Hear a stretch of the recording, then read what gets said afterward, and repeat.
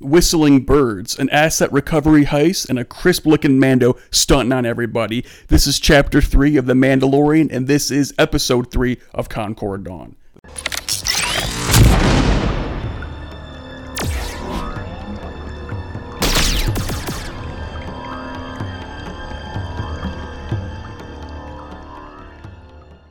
So this is Episode 3 of Concord Dawn. I'm Steve. Devin's over here, and we're talking about Chapter 3, called The Sin. It's called The Sin, yeah. Directed by Deborah Chow. The first episode the first of any live-action Star Wars directed by a woman, Deborah Chow. Go girls.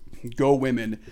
So, and she's actually a prominent TV director, and she's also directing every episode of the upcoming Obi-Wan series. Good Lord. All 7, and she's also directing episode 7 of this season. So that's pretty exciting. Yeah, this is a very good episode. So I was gonna say, let's just dive right in. So, what do you think of this episode? I think it's the best one so far. That seems to be the kind of general consensus. Yep, it's probably the best so far that we've seen. Just a lot of action, a lot of fun stuff there. 37 minutes, so it makes it the longest episode so far. Second longest of the series so far. Second longest, is it? Yeah, I think the first episode was 39 minutes, so maybe just shy of 2 minutes there.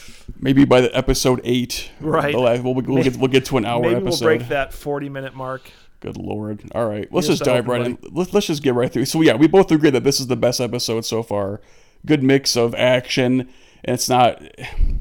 The 2 previous episodes, I guess you could maybe argue that they're too slow, which is funny because the kind of whole idea of this series is more of a Western, and that involves a lot of slow pace. But a lot of moving, a lot of just walking into sunsets and stuff. So this episode has been the strongest, I think, just pacing-wise for sure, and just a lot of fun to watch.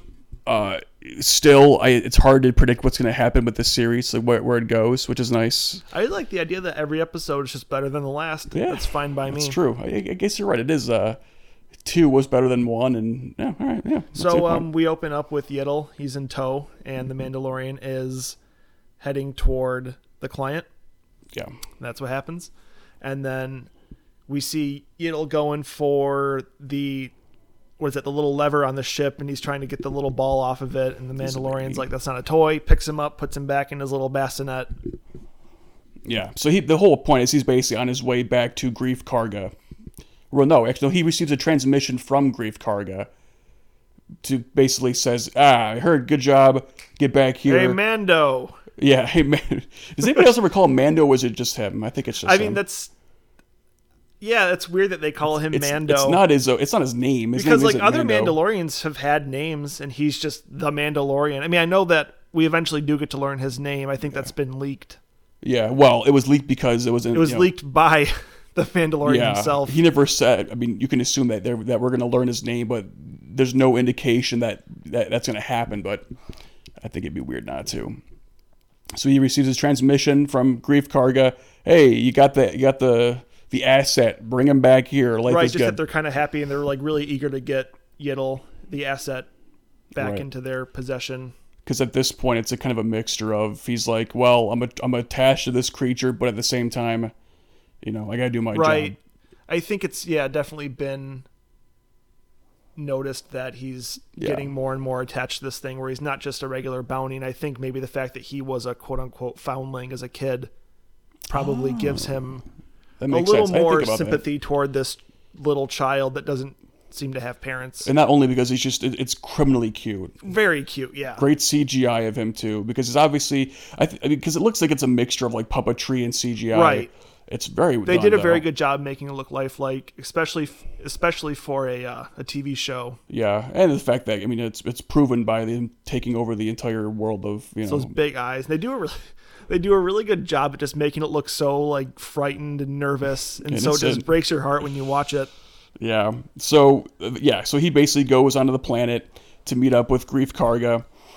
I think I mentioned to you during the episode that it's just with his flappy ears being flapped by the when they arrive on the planet, and there's like all these like ships landing, it's probably very overwhelming to him. Yeah. And so you see his like ears flapping, and he's just kind of looking around with those big eyes, those big Yiddle eyes. I know that you like this scene just because it takes us back to the society, the Yeah. What's the name of the planet that he's on? Has that been mentioned, or is it just? If they've mentioned it, I don't remember. I don't think they do. Again, because it's it's right for a theme like this, kind of the lone wolf. It's not important, It's but. I like, it's like the architecture is very Star Wars. You get all these really weird looking creatures walking around, and like see stuff on skewers and like all this weird looking stuff being grilled. Yeah. Looks pretty tasty to me. We're going to get a nice nice sandwich of that meat. There you go. I mean, yeah. So as we've seen before, when you enter with the client, you knock, and then the great. See, I keep asking you. Security droid. Okay, yeah, because I keep relying on you to tell me if these obscure things have names. It probably does. I haven't looked that up on Wikipedia, but I mean, we do see it in Return of the Jedi when they go to Jabba's palace, and it's like pretty much the same voice, and it says the same thing. It's a security measure. I'm sure it's got pages and pages of backstory.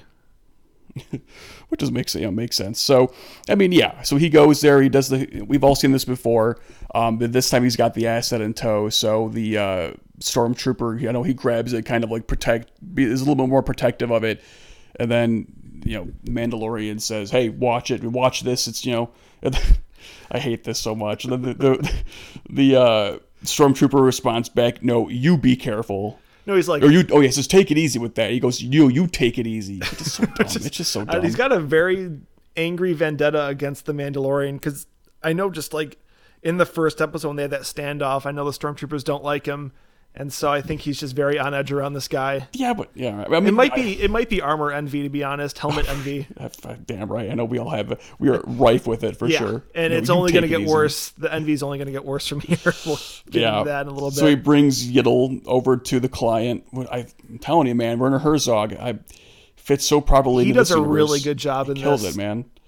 It's hard to think that that's the guy that directed Fitzcarraldo in 1982, among other things, but man. So him and the doctor, and I'm not a fan of this doctor character yet. I know we haven't, there's no context really other than the fact that he's kind of working for the client, but well, we do have that little context that he's like a cloning doctor, because he's got the Kaminoan sigil on his arm, sure, and that's where they made the clones back in the Clone Wars. So I'm just excited to get some more context for him, because so far it just seems like almost like a friggin' Mangala character that takes these kind of creatures and operates on them, but as we find out later on, maybe not with him. Right. So Mando gives the canister of Beskar, so that's right, and actually that's a fun little Easter egg, which I've been excited to tell you about. I'm happy to hear it. That canister is the same canister that we see for just a brief second in Empire Strikes Back. There's this guy. It's when the Imperials have taken over Cloud City and everyone's kind of evacuating. And we see this one guy in this like orange jumpsuit. His name is Willrow Hood. And he's got this little canister. It's the same canister. And everyone just kind of calls him like the ice cream maker, the ice cream man. Because it looks like an ice cream machine, like a little ice cream maker. Yeah. And, so watching it for the first time, I noticed that, and I was like, okay, it's a nice little callback to Empire Strikes Back, and it's just like such a small reference that I'm just glad that they touched upon. And the true fans know. Yeah, real I guess. Fans know. So, for years, everyone wanted to know what's in there that's so important. I guess it's just full of riches. Full of money, baby. So, Willrow Hood, that's full for you. Full of cheddar. Nice. So I think this is the kind of point where the Mandalorian kind of shows that he's capable of not yet breaking the code, but he's on his way to doing that. When because he says, "What are you going to use it for?" And that's when things even the client says it's uncharacteristic of you to, at this, you've taken the money, you've done the task. This should all be forgotten. You're not supposed to be asking about what we need it for. It's none of your business. Which is kind of cool. That's some character development there. He's starting to change fundamentally a little bit, and obviously he cares about this baby.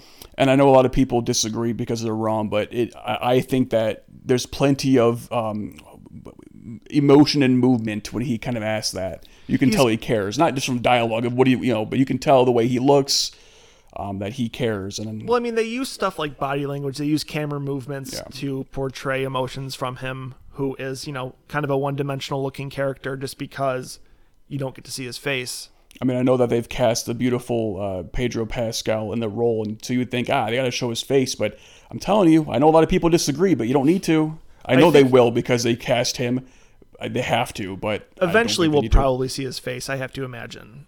I guess that's because we've never seen like the Fets. We've never seen their face. Well, we do see Jango Fett. You do. In Attack of the Clones. We see his face. We see Boba Fett too, but he's a kid at the time. Yeah, but no, right. Jango Fett has his helmet off plenty in that movie. Well, then, I guess I forgot about that. So right. to me, that kind of cements the fact that we're going to take it off. But usually people's least favorite Star Wars movie is Attack of the Clones. That's true. Well, I guess my point is they don't need... I would not be mad. I kind of hope we never do just to piss people off, because he clearly has the performance down with the body language to the point where you don't need to see it. But I mean, I guess we're getting a little bit ahead of ourselves, but there's the point where he goes to the Mandalorian underworld, spoilers, I guess, and they kind of mention, like, have you been dehelmeted before? And they both say no. So I'm just thinking maybe, eventually he might take his helmet off.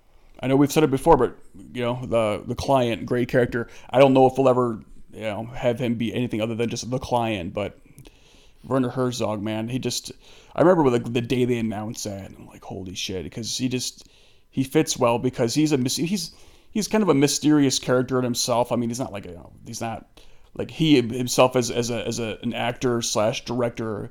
Again, he acts in very little, which is why it was so fascinating when he was agreed to do this. I don't know if he's a fan. I mean, would he seem like the kind of guy who would kind of scoff at the idea of doing a Star Wars movie because it's so on the radar? If this guy's filmography screams like auteur, like I would super. Like I assume he would hate like Marvel movies, but the fact that he's in here, and apparently he loves it too. Yeah, so. I saw that he said that Baby Yoda was like so beautiful to him that it brought him to tears. So go figure. Obviously, because he's always been like he's kind of like Spike Lee in that sense, whereas like he has such like like an eccentric personality. Where I would not be. I mean, you would think upon seeing his like his filmography that he would hate this kind of like cape shit, as haters would always call it. But it's Baby Yoda will do that to a man. Oh yeah, nobody's immune to that kid's charm. So yeah. So this is when we go back to the Mandalorian underworld, and then I guess it recently hit me that they're in hiding, right? Right. I mean, they still are, for now. I think they've been displaced by the Empire. Okay. And it's been a rough go for the Mandalorians. We have an idea of how long, or is that just unknown for now? Well, I have to imagine that when the Empire took power, which was so funny enough in Star Wars as a timeline, there's BBY and ABY, so that means before the Battle of Yavin and after the Battle of Yavin. So that's basically when in A New Hope, when the Death Star gets exploded, gets destroyed. That's our timeline. So like Revenge of the Sith happens 19 BBY, 19 years before the Battle of Yavin. And so this takes place, I want to say it's around 10 ABY after the Battle of Yavin. Okay, so it's not super long. I mean, it's... Right. So am I reading that right? Maybe about 20, 30 years they've been kind of displaced by the Empire. Enough to have all the hierarchy and everything in place. And right. It's been lived in. Yeah, all right. I guess that makes sense. So anyway, we go back to them. Again, I like it. I know you like it too, because we get to see other Mandalorians in their own, home. Mandalorians just look so cool. I know. I love it, man. Like, it's so cool. Especially when they get souped up armor. Because as we saw in 2 episodes ago, I believe, when the first time they went down there, that was the first episode? When he had the Beskar and he got that little shoulder pauldron. Yeah, that was in the first episode. So this is basically that, but when you're stunned on everybody and you've got all that cheddar, he brings the whole lunchbox, ice cream maker full of the Beskar. Beskar. I need to remember that. Beskar. That's the kind of currency. Which, of course, the kind of... I'm going to call her the High Priestess Mandalorian. Well, she's called the Armorer. Oh. So... There you go. She probably is a High Priestess, but she also makes armor. The High Priestess Armorer. There you go. The Armorer. Yeah, so she, of course, takes all the armor. And the idea is that they're going to craft almost entirely new armor for him. Right. Including a sigil for taking down the Mud Tusk. The Mudhorn. Mud Tusk. But as it's happening, you see all these other Mandalorians kind of start to come in from out of the shadows to be like, hey, what's up with this guy? Why does he have all this Beskar? And why is he taking work from the Empire? The jealousy does not look good on them when they see that armor. Yeah, so she mentions that you get the emblem. The sigil. Sigil, thank you. I was like in my head. The sigil for taking down the Mudhorn. Mudhorn. I don't know why I'm so bad at remembering that one name. It's ridiculous. Mudhorn. I keep thinking of like Mud Basilisk. It doesn't matter. Anyway, which he says, no, I don't deserve it. I would love it. I don't deserve it. I kind of got the help from an enemy at the time who did not know he was enemy at the time. And so there's that little fight that ensues between him and the bigger Mandalorian, which I don't know if he's got a name yet due to his action figure. I think it's just like Heavy Mandalorian Gunner or something like that. But he's voiced by Jon Favreau, and they get into a little fight, a little squabble over the usage of Imperial forged Beskar. Just another example of him kind of breaking the code, right? Becoming a lone wolf in that sense too. Absolutely. This is where I think you and I both agree that the phrase "this is the way" has become the new "I have spoken," but it's just the fact that it's just repeated over and over by people online. It's just like this is the way, this is the way, this is the way. I have spoken. It's like okay, and like you see threads online where it's just everybody's just saying this is the way. Yeah, which I mean I get it. It is badass and it's cool. It's nice to have some of that that lore through dialogue, right? But boy, all right. And to kind of see the tribalism or the culture of the Mandalorians is pretty cool too. It is cool to the point where it's like, okay, I get it. Right. This is the way. It's just, like in this show, whenever one says this is the way, it's like 5 more minutes of everyone saying this is the way. Right. I get it. Fair enough. So he gets a weapon forged from the Beskar called Whistling Birds. That is the way for me. That is the way. Whistling Birds, as we will see later on, minuscule homing missiles, for lack of a better description. Those are forged and are put on him for use later on. It's in his gauntlet. There's a lot of cool things in his gauntlet, I've noticed. So it is cool. It is cool to see how his armor will...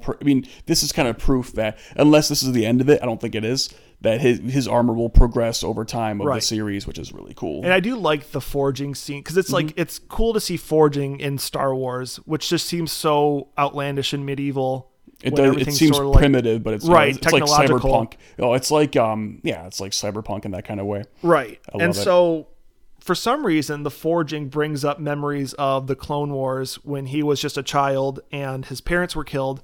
It's cool to see the B2 super battle droids again that we see in the prequels. It's just cool to see him now in this era of time. It's a flashback, but it's cool to see them again on screen. I think this show does a good job of towing the line between like, hey, remember this? Hey, remember that? And having it, an organic way of kind of showing things that you recognize without pointing like, hey, remember this guy? Because, granted, we do see a lot of that in the newer movies where it's just like, kind of like nudging you like, remember hey, look at that. You remember that from back in the day when they showed that in A New Hope and now it's back. Yeah. I guess my question is, why does the forging bring about these, flashback memories? I don't know. We'll see it eventually, I'm sure. Yeah. Kind of reminds you of Infinity War, the flashback for Gamora, but yeah. So luckily, our boy, he gets new armor made. He arrives at the cantina. He's dressed to the nines, looking like $1 million, stunting on everybody. They're jealous. They're looking raggedy as hell. Mando knows he's looking hot. He goes to meet our boy Greef Karga. He struts like he knows he's hot shit. If you had like the Bee Gees playing in the background, it'd probably fit the scene very well. Yeah, he looks good, man. He's got that. His armor, other than the fact that it looks new and brushed, looks like a mirror, baby. He looks like $1 million. Chromed out. That's a good phrase. But he looks chromed out. Ooh, I love it. So yeah, he walks in, he meets Greef Karga, who then tells him, he says they all hate you. Right, they're all jealous, man. It looks terrible on them. I agree. You have what they want, and they're mad about it. They're looking raggedy. They're looking cold. Yeah, and then he another Chekhov's gun, so to speak. He kind of, even Greef Karga shows him, like, listen, you're going to get rich from this bounty that these people could not accomplish, and look at me, I also am getting rich too. He shows off the little bit of Beskar he's got in his little coat pocket. Keep that in mind. Keep it close to the heart. So yeah, exactly. So he, hey, thanks for doing the job.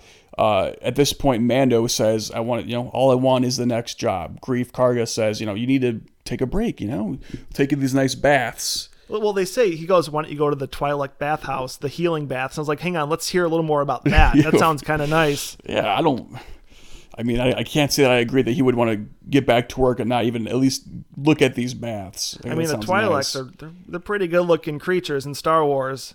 And to go to a healing bathhouse, that sounds pretty relaxing. But Mandalorian wants to keep moving. He's a man of his job. Yeah, you and I would have a much different approach there, but yeah, fair enough. And I like, Greef Karga gives him the bounty puck, and it's a Mon Calamari, who, if you know who Admiral Ackbar is, it's the same species, same creature. Everyone knows who Admiral Ackbar is. But apparently it's like a nobleman's son who skipped out on bail. So the Mandalorian's got to bring him in. Goes to his ship. He's ready to take on this bounty. Steve, what does he notice there in his ship? He notices that what do you call that? The handle has been broken off again, and he's reminiscing. He remembers. He's like, Baby Yoda, Yiddle. How could I leave him here? I can't do this, man. Which, did I personally want this show to become a kind of Logan-esque, father and son, father figure kind of thing?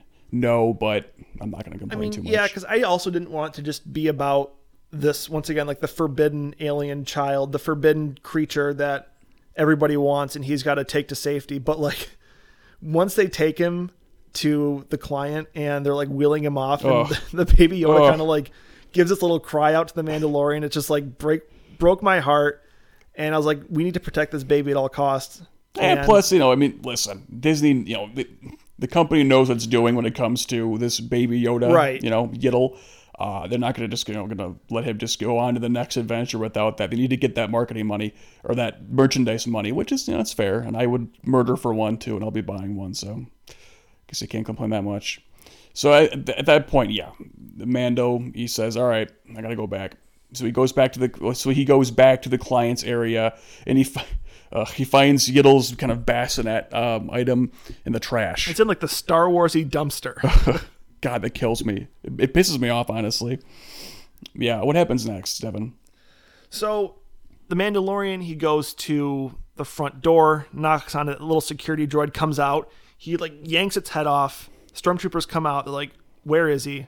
But before that, actually, we get to see him on the rooftop, and it's cool that we get to see his rifle can pick up heat readings. It's awesome, man. It can like, the audio can like go through focus walls. The audio, yeah. It's almost kind of Deus Ex Machina a bit. We're like, what can't that thing do? Right, But and so badass. I love it. It's like we get to kind of hear, like, it's very broken up, the audio. Well, because all technology in Star Wars, at least in the societies, it's like it's primitive, futuristic. Right. It's like, which is broken, cool. But yeah, it's very cool. Very cool. So it's far beyond our technology, but yeah, it looks primitive for that. We kind hear of the galaxy. client kind of saying like, let's extract this thing and then get rid of this thing and like kill it off. He's a great character, but god damn it, do I not like that kind of thinking there. Right. And so the Mandalorian, he puts some kind of detonator on the wall, blows it up, and then we just get to see a lot of fun of stormtroopers getting killed. I just like how he's not subtle. There's no stealth. I mean, there's a little bit of stealth when he's in it, but his entrance is very well known. No, it's guns blazing for sure. Love that. I mean, after you see the bassinet in the trash, yeah, it makes sense. I would do the same thing. And so this whole scene is just a great use of showing off his gauntlets and his equipment. There's like one point where he's got like that like cable that shoots out, and he pulls the stormtrooper toward him and stabs him in the back. Very Assassin's Creed. Right. But then at one point he has a surprise flamethrower on his gauntlet. He uses it to singe a guy, torched him real nice. That's like a pretty violent little scene there. And that to me is like, because I know there's a lot of arguments online that like we need like an R-rated Star Wars movie, and that's just like, they can get violent enough to where it's, it's able to be. Yeah. It leaves a bit to the imagination. I mean, right. Let me ask you this on that topic. Has it ever been like confirmed canonically that like the lightsaber will like cauterize the wound as it happens, or is that kind of just like a fan assumption? Well, it makes sense to me. It's a cool thing. It's funny because in A New Hope, Obi-Wan cuts the arm off of Ponda Baba in the cantina, and you see blood on the floor with his arm. Mm-hmm. But then in like the rest of the movies, we don't really see blood. We see cauterized. So it's like it's canonical after the first one. But then it makes physically it makes sense to me. That's all I'm saying. In Episode 7, when Kylo Ren gets shot by Chewie's bowcaster, he's bleeding. So I don't know. It's all a cluster F of. Well, I know that of who's he, what's he. I know he gets cut in half in the prequels. Darth Maul. Darth Maul, yeah. Yeah. I mean, there's a lot of dismemberments. There's a lot of arms flying off, and you just kind of see the cauterized wound. I mean, I'll happily take like a game, like an M-rated game that's violent like that. You know, like they did the same thing for Wolverine. Yeah. They made a really, really violent Wolverine that was kind of like your good power fantasy that for fans. But I think the lightsabers and the blasters can do enough without making it too gory. And I don't think we need an R-rated Star Wars. And so basically my point is like that flamethrowing gauntlet scene was violent enough to where like it just doesn't really need to be so graphic. Yeah. Mando eventually gets to the doctor, and Yiddle, he's got him under some sort of scanning machine tied down, which of course, I don't know if they're like extracting his DNA or what they're doing there. They're taking readings of him. All I know is that seeing Yiddle strapped down with the scanning machine on him, and it's not like it's not good. It's not fun to watch. And so funny enough there, just a little throwback, we see the ITO interrogation droid. We see that in A New Hope. It's like that floating ball droid with a syringe on it. Oh yeah, okay. That they use on Princess Leia. Mm-hmm. And so, just once again, just a little throwback. So at this point, the doctor, he cowers in fear because he's a freaking Not coward. a good look for the doctor, Steve. No, it's embarrassing to watch.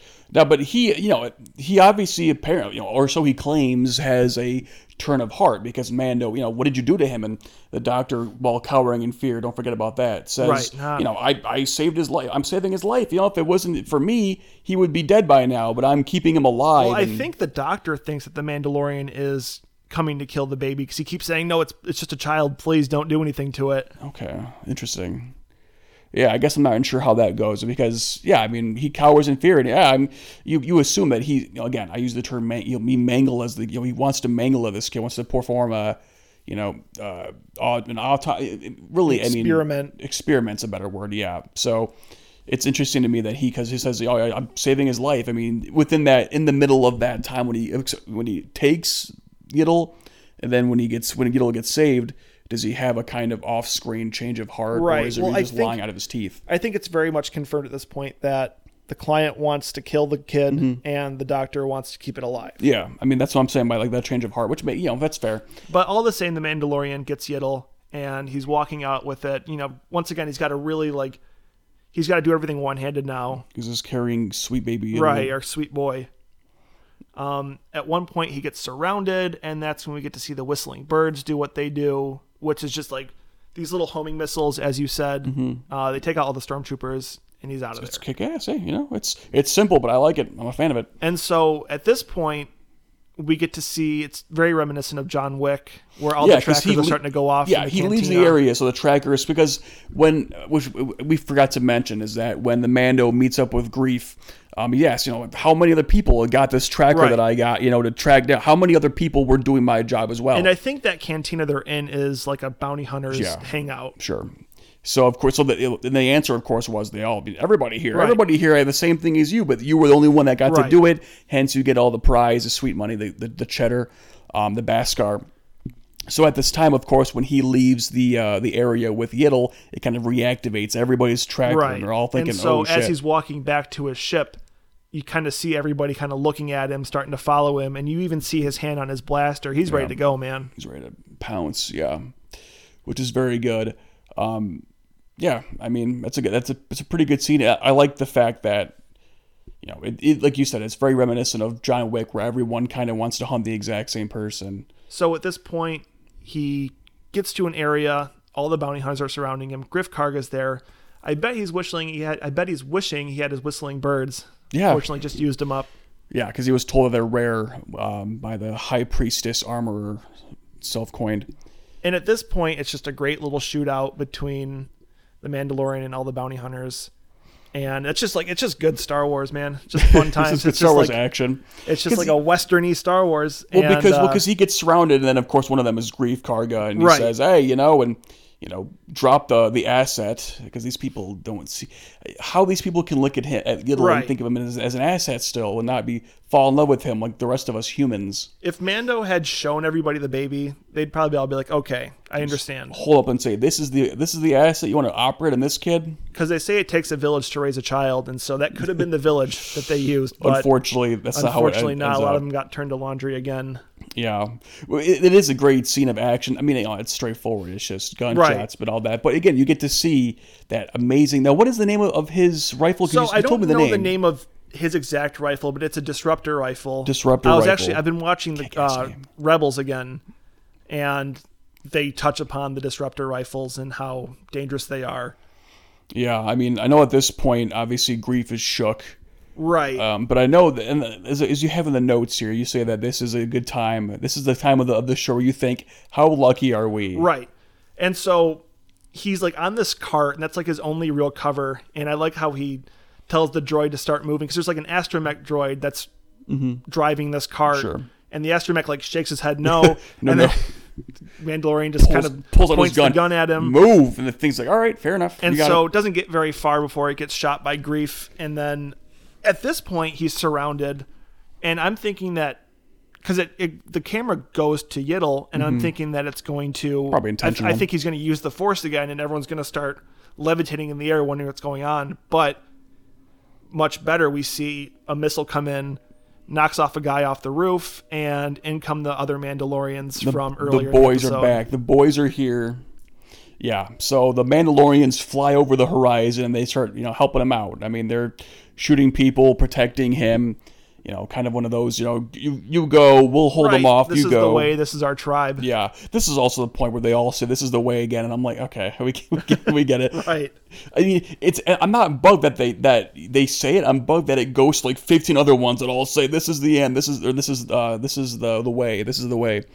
I just can't stress enough how happy I am to have a Star Wars show where it's just like, we get this next week too, and then the following week, and then for a couple more weeks, then we'll probably season 2, baby. We'll until season 2. And then you've got this director, Deborah Chow, doing every episode of the Obi-Wan, which is going to be, very eager to see that. Yeah, which, I mean, I don't think there's like a time window for that. I think it's probably, I'm going to say 2021. Because I'm assuming you're going to have season 2 next year. Right. Has that been confirmed? I guess, there's obviously a lot of don't know. It's confirmed, but anyway, in this episode, the Mandalorians are all on their jetpacks, shooting everybody pretty easily. Then we get the big one that's voiced by Jon Favreau, and he's got this like machine gun type blaster that's so attached to him. I love it. And then Mandalorian gets back to his ship. Greef Karga's there, and like a little standoff ensues. The Mandalorian shoots the carbonite thing that he's got in his... Is that what it is? Okay, that makes sense. Because remember, he puts the guy in carbonite in the first episode. No, that makes sense. You're right. And so it kind of creates like a smoke screen. To distract Greef. Right. It's a typical way to, to distract him. Greef's firing blindly into the thing, into the abyss, which scares me because Yiddle's out there. I'm like, don't hit my mans. So then, he takes a shot to the chest from Mando, and then... That fantastic Ludwig Göransson score pops in, that musical motif, that kind of whistling, kind of Western-like motif whenever anything badass happens. Oh, I love it. And I am glad that we get more Greef Karga. I like Carl Weathers. I think he's doing a really good job in this role. I think he fits really well into this universe. He plays a sleazy kind of, he plays that well. Well, he's very lawful. Yeah, he's lawful. Like, it's not personal. He doesn't hate the Mandalorian, but he broke the rules. I think he's, like, chaotic good. The fact that he's, like... I would even say lawful good. Lawful neutral, even. Yeah, I mean, he kind of has that... He's lawful, but he kind of has a little bit of sleaziness, kind of salesman to himself at the same time. Sure, I mean, I think you get that with any bounty hunter, though. Sure, he's had... from experience, that's fair enough. The point of the whole thing is that he gets shot in the chest, he gets thrown out... and then Mando takes off with Yiddle, but to go back to his initial meeting with him from earlier in the episode, he gets shot in the chest, but he gets hit. The laser hits his Beskar. Damn it! That's why. So I looked over at you. I'm like, Beskar. Thank you. He gets hit with that, so he's still alive. We cut to Mandalorian in his cockpit. He's flying off. And then we see Yiddle like reach for the little ball that was on his lever, and so he just gives it over to him, unscrews it, and drops it in his hand. Mandalorian's ready to be a Poppy. And then that's it, man. Well, we do see the big Mandalorian flying beside him on the jetpack, kind of salutes him, and the Mandalorian goes, "I got to get one of those," which I'm hoping is foreshadowing that he does get one because jetpacks are cool. I would like one myself. We all would. Who doesn't, my man? And he take off launches off to the next planet, and that's what we're going to hopefully pick back up in Chapter 4. Yeah, Chapter 4. I will say there are absolutely no references to This Is Us in this episode. I didn't think there would be, but in case anyone thought there was going to be a connection between This Is Us and The Mandalorian, there are none. So I know we've been clamoring for that information. Yeah, just in case you were wondering for that connection, zero connection to This Is Us. I do want to say that I'm done looking up who's directing beforehand. I want to know after the fact. There you go. So I don't know who's directing episode 4. I know Deborah Chow is directing episode 7, so that one I did spoil for myself, but keep an eye out for that one. And that's it for this episode. I mean, that's it for Chapter 3. Pretty straightforward. Excited for episode 4. We'll be back for episode 4, chronicling Chapter 4 of The Mandalorian. It'll be a Thanksgiving-themed episode. That's right. We'll be stuffing our face full of turkey at the same time. A very time. Mandalorian Thanksgiving. Stay tuned for that. We love you very much. Give us a review on iTunes. That's it for us. Bye-bye.